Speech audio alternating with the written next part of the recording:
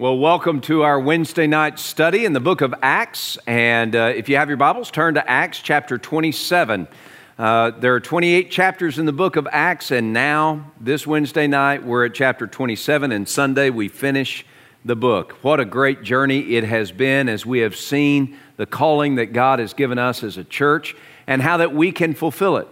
As we look at this section of the book of Acts, and we've traveled with the Apostle Paul as he left Ephesus and made his way to Jerusalem. As he's in Jerusalem, he's arrested. As he's transported from Jerusalem to Caesarea and held on trial, where he shares the gospel with leaders and rulers and kings. And as he's now making his way to Rome as a prisoner, we've seen how that the Apostle Paul and his missionary team that's traveling with him, how they experience downturns, not a lot of upturns. What's amazing is that in the midst of the storms that Paul faced and that the church endured, he still held on to hope. Today, I don't want to be too metaphorical. There's a literal storm that Paul enters into as he boards a ship and he's making his way to Rome. A literal storm comes up and it causes a shipwreck. But as we look at this passage in chapter 27, I want you to see that Paul holds on to hope and learn the lesson how that you can hold on to hope. Paul, especially in these, since chapter 21 and 22, Paul was either coming out of a storm, going into a storm, or in the middle of a storm. It seems like Paul had no rest of bad circumstances happening to him, and yet he had hope. Today, I want to ask you, where are you in that timeline? All of us are either going into a storm, coming out of a storm, or in the middle of a storm. Are you holding on to hope? As we look at this passage, I want us to lean into the latter part of it. The beginning of the passage is where Paul is getting on a ship and they're going to sail to Italy. They go to Adramyttium, a ship there, and they put to sea. And they're going, Aristarchus is with them, and they're going, and Paul recognizes and is warned by the Lord that there's going to be a storm, a great storm. Verse 10, he says, "Men, I perceive that this voyage will end with disaster and much loss, not only for the cargo and the ship, but also our lives." In verse 13, we see that the storm begins to rage, and Paul, in the midst of a storm that threatens the sailors, the ship, the cargo, and their very lives, Paul holds on to hope. Let's learn lessons from Paul in this passage, and let's hold on to hope in the midst of the storm. I want you to look verses 18 through 20.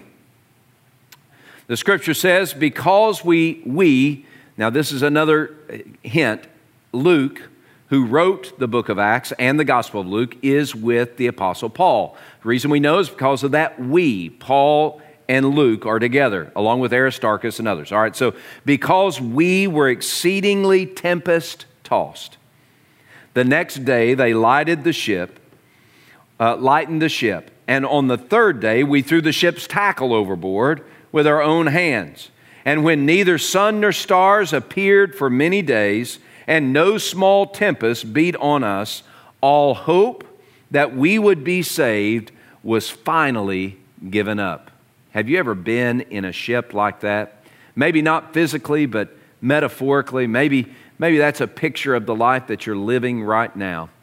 You're in a sea-tossed ship, seeing neither sun nor stars nor moon for days. You're living in the deep darkness of terror and despair. For the sailors and the ship, the ferocity of the storm struck fear in their hearts. These are salt-seasoned sailors. They were ready. They had faced storms before, but this one frightened them. They had heard stories of being lost at sea. They knew the power of the wind and the sea that could spit them on the rocks and capsize them. They were afraid because the storm was so strong. The storm was so strong. They had no direction. They didn't know which way to turn. There was no sun, moon, or stars. They couldn't locate where to go in the open seas. They were lost. Not only were they lost, not only were they scared, but they had lost hope. They had no hope. I wonder if you've been there. Like the ship teetering and tumbling at the whim of the storm, you found yourself filled with despair. The sheer force of the hazard overwhelms you, and there's no direction. The next danger could strike at any moment. Hazards that you face are robbing you of hope. The story continues. Look at verse 22 of chapter 27. Paul says, "Now I urge you to take heart. For there will be no loss of life among you, but only the ship will be lost. For there stood by me this night an angel of the God to whom I belong and whom I serve, saying, 'Don't be afraid, Paul. You must be brought before Caesar, and indeed God has granted you all those who sail with you.'" When we encounter a hazard that robs us of hope, how can we find hope again? To make this journey through life, knowing that the battering waves and the blustering winds will surely blow our way, we need to talk to God to find hope in the hazards. Friends, there is no way that you and I can find hope without conversation and community with the living God. We need to open our Bibles and open our hearts in prayer. We need to open our Bibles and discern the Word of God and the will of God. We need to open our hearts in prayer and cry out to God as the psalmist in the deepest, darkest moments of his life. We need to give ourselves to God and find hope as we talk to Him in prayer. And when we serve the living God, hope will never be lost. That's what Paul said. He said, you need to find hope because the God that I serve tells me not to be afraid. Friends, you're a follower of Jesus Christ. You serve the living God, and there is no reason to be afraid. There's no reason to lose hope in this life or eternity. Paul's hope was in the fulfillment of God's promise and purpose. The Lord said to Paul, you're going to survive this because you got to get to Rome and share the gospel in Rome. Now, guys, listen, when we live with a greater purpose than our own survival, when we live in service to the living God, we find courage and hope in the face of the twisting and turning of the storm. And God reminded Paul as he reminds us today that He is working to fulfill His promise and purpose in our lives through intimate communion with God in prayer. You and I are once again reminded of His power and the provision He makes even in the face of a mighty storm. Friends, today God wants to speak to your heart in the midst of the storm, or to prepare your heart of going into the storm, or to comfort your heart as you're coming out of a storm. All we need to do as followers of Jesus is to rely on the Spirit of God, open the Word of God, and open our hearts in prayer and communion with God, and He will restore hope to us. And God's promise of rescue hinged upon His promise for Paul, and every other sailor on the ship was a recipient of God's favor for Paul. And the purpose that He had given him. What God had begun to accomplish, God was going to continue to accomplish in Paul's life. So, what are some action steps for you and me? First, you got to trust God. I wonder how many of us talk a good game but trust a bad one. We need to not only talk a good game as a follower of Jesus, but trust God in the midst of the storm. There's a great friend, a great godly man in our church right now. And he's going through personal illness that's devastating. And when I talked to him, I said, how can I pray for you? He said, just pray that I show my faith in God, that I don't just talk a good game, but that I live a good game, that I finish well. Friends, that's trusting God in the face of the storm. That's what Paul said in verse 25. He said, "Therefore take heart, men, for I believe God that it will be just as it was told to me. As God said it, so we will live it." Let's trust God. The stronger the storm, the greater our dependence must be upon God. God's calling us to trust Him. He's calling us to abandon ourselves completely into His care. Today, just as the Apostle Paul was completely confident that God was trustworthy even in the storm, you and I can be as well. Trust God and find hope in the storm. Secondly, surrender control. Surrender control to God and find hope in the storm. Trust and surrender are really synonymous, but sometimes we need to be reminded that they're synonymous. If we trust God, we're going to surrender control. In the face of overwhelming storms, we can try to take charge of our lives, dismissing what God will do as a mere fable. It's a storybook. It's of days gone by. He doesn't part seas anymore. He doesn't bring manna from heaven anymore. He doesn't stop the sun in its tracks anymore. He doesn't bring water from a rock anymore. He doesn't raise the dead anymore. He doesn't do the miraculous anymore. And I would say to you, my friend, you're wrong.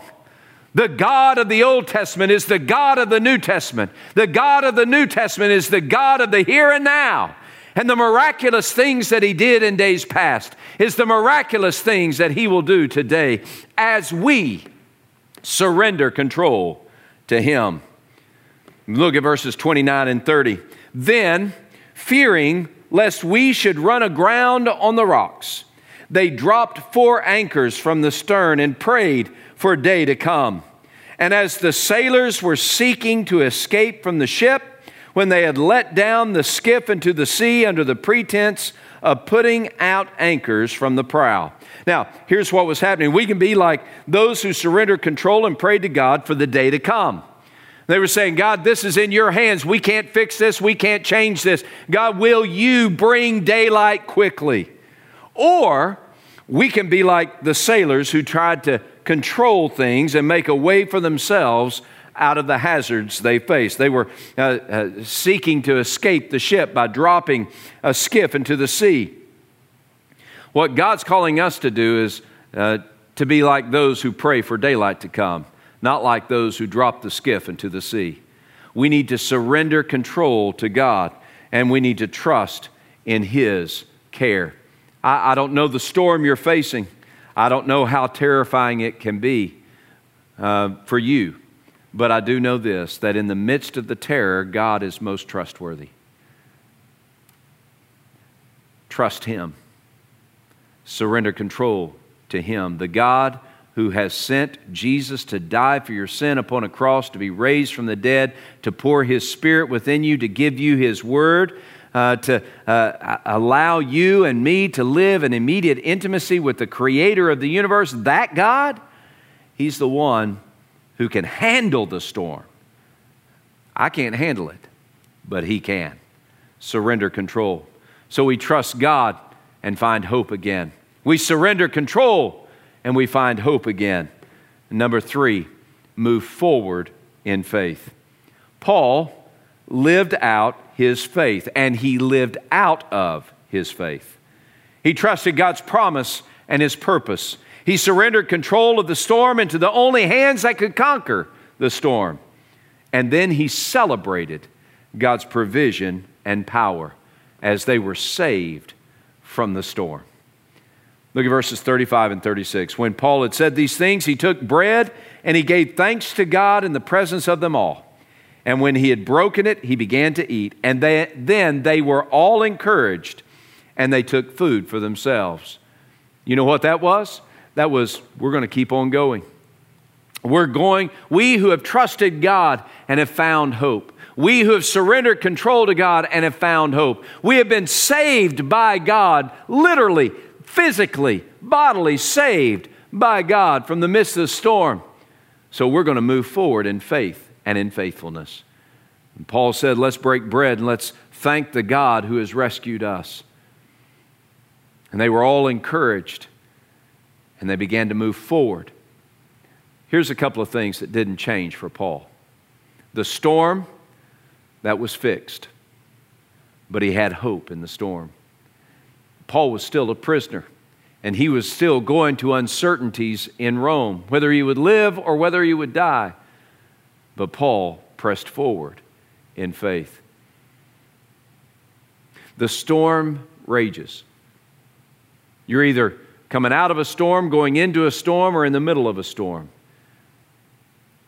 But when we hold the hand of the one who has conquered death, hell, and the grave, when we hold the hand of the one who literally speaks to the storm and stops it, when we hold the hand of the one who can speak to the molecules of water and make them solid rather than soft so he can step upon them, when we hold the hand of the one who created the universe, the maker of heaven and earth, when we hold the hand of the one who looked death square in the face and conquered it, when we hold the hand of Jesus, when we trust Him, when we surrender to Him, then we can press forward and accomplish the purposes that He has for us.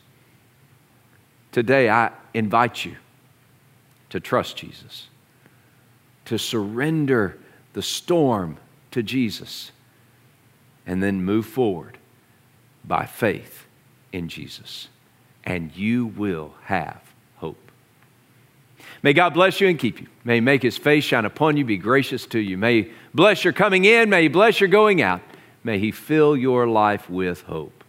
God bless you and good evening.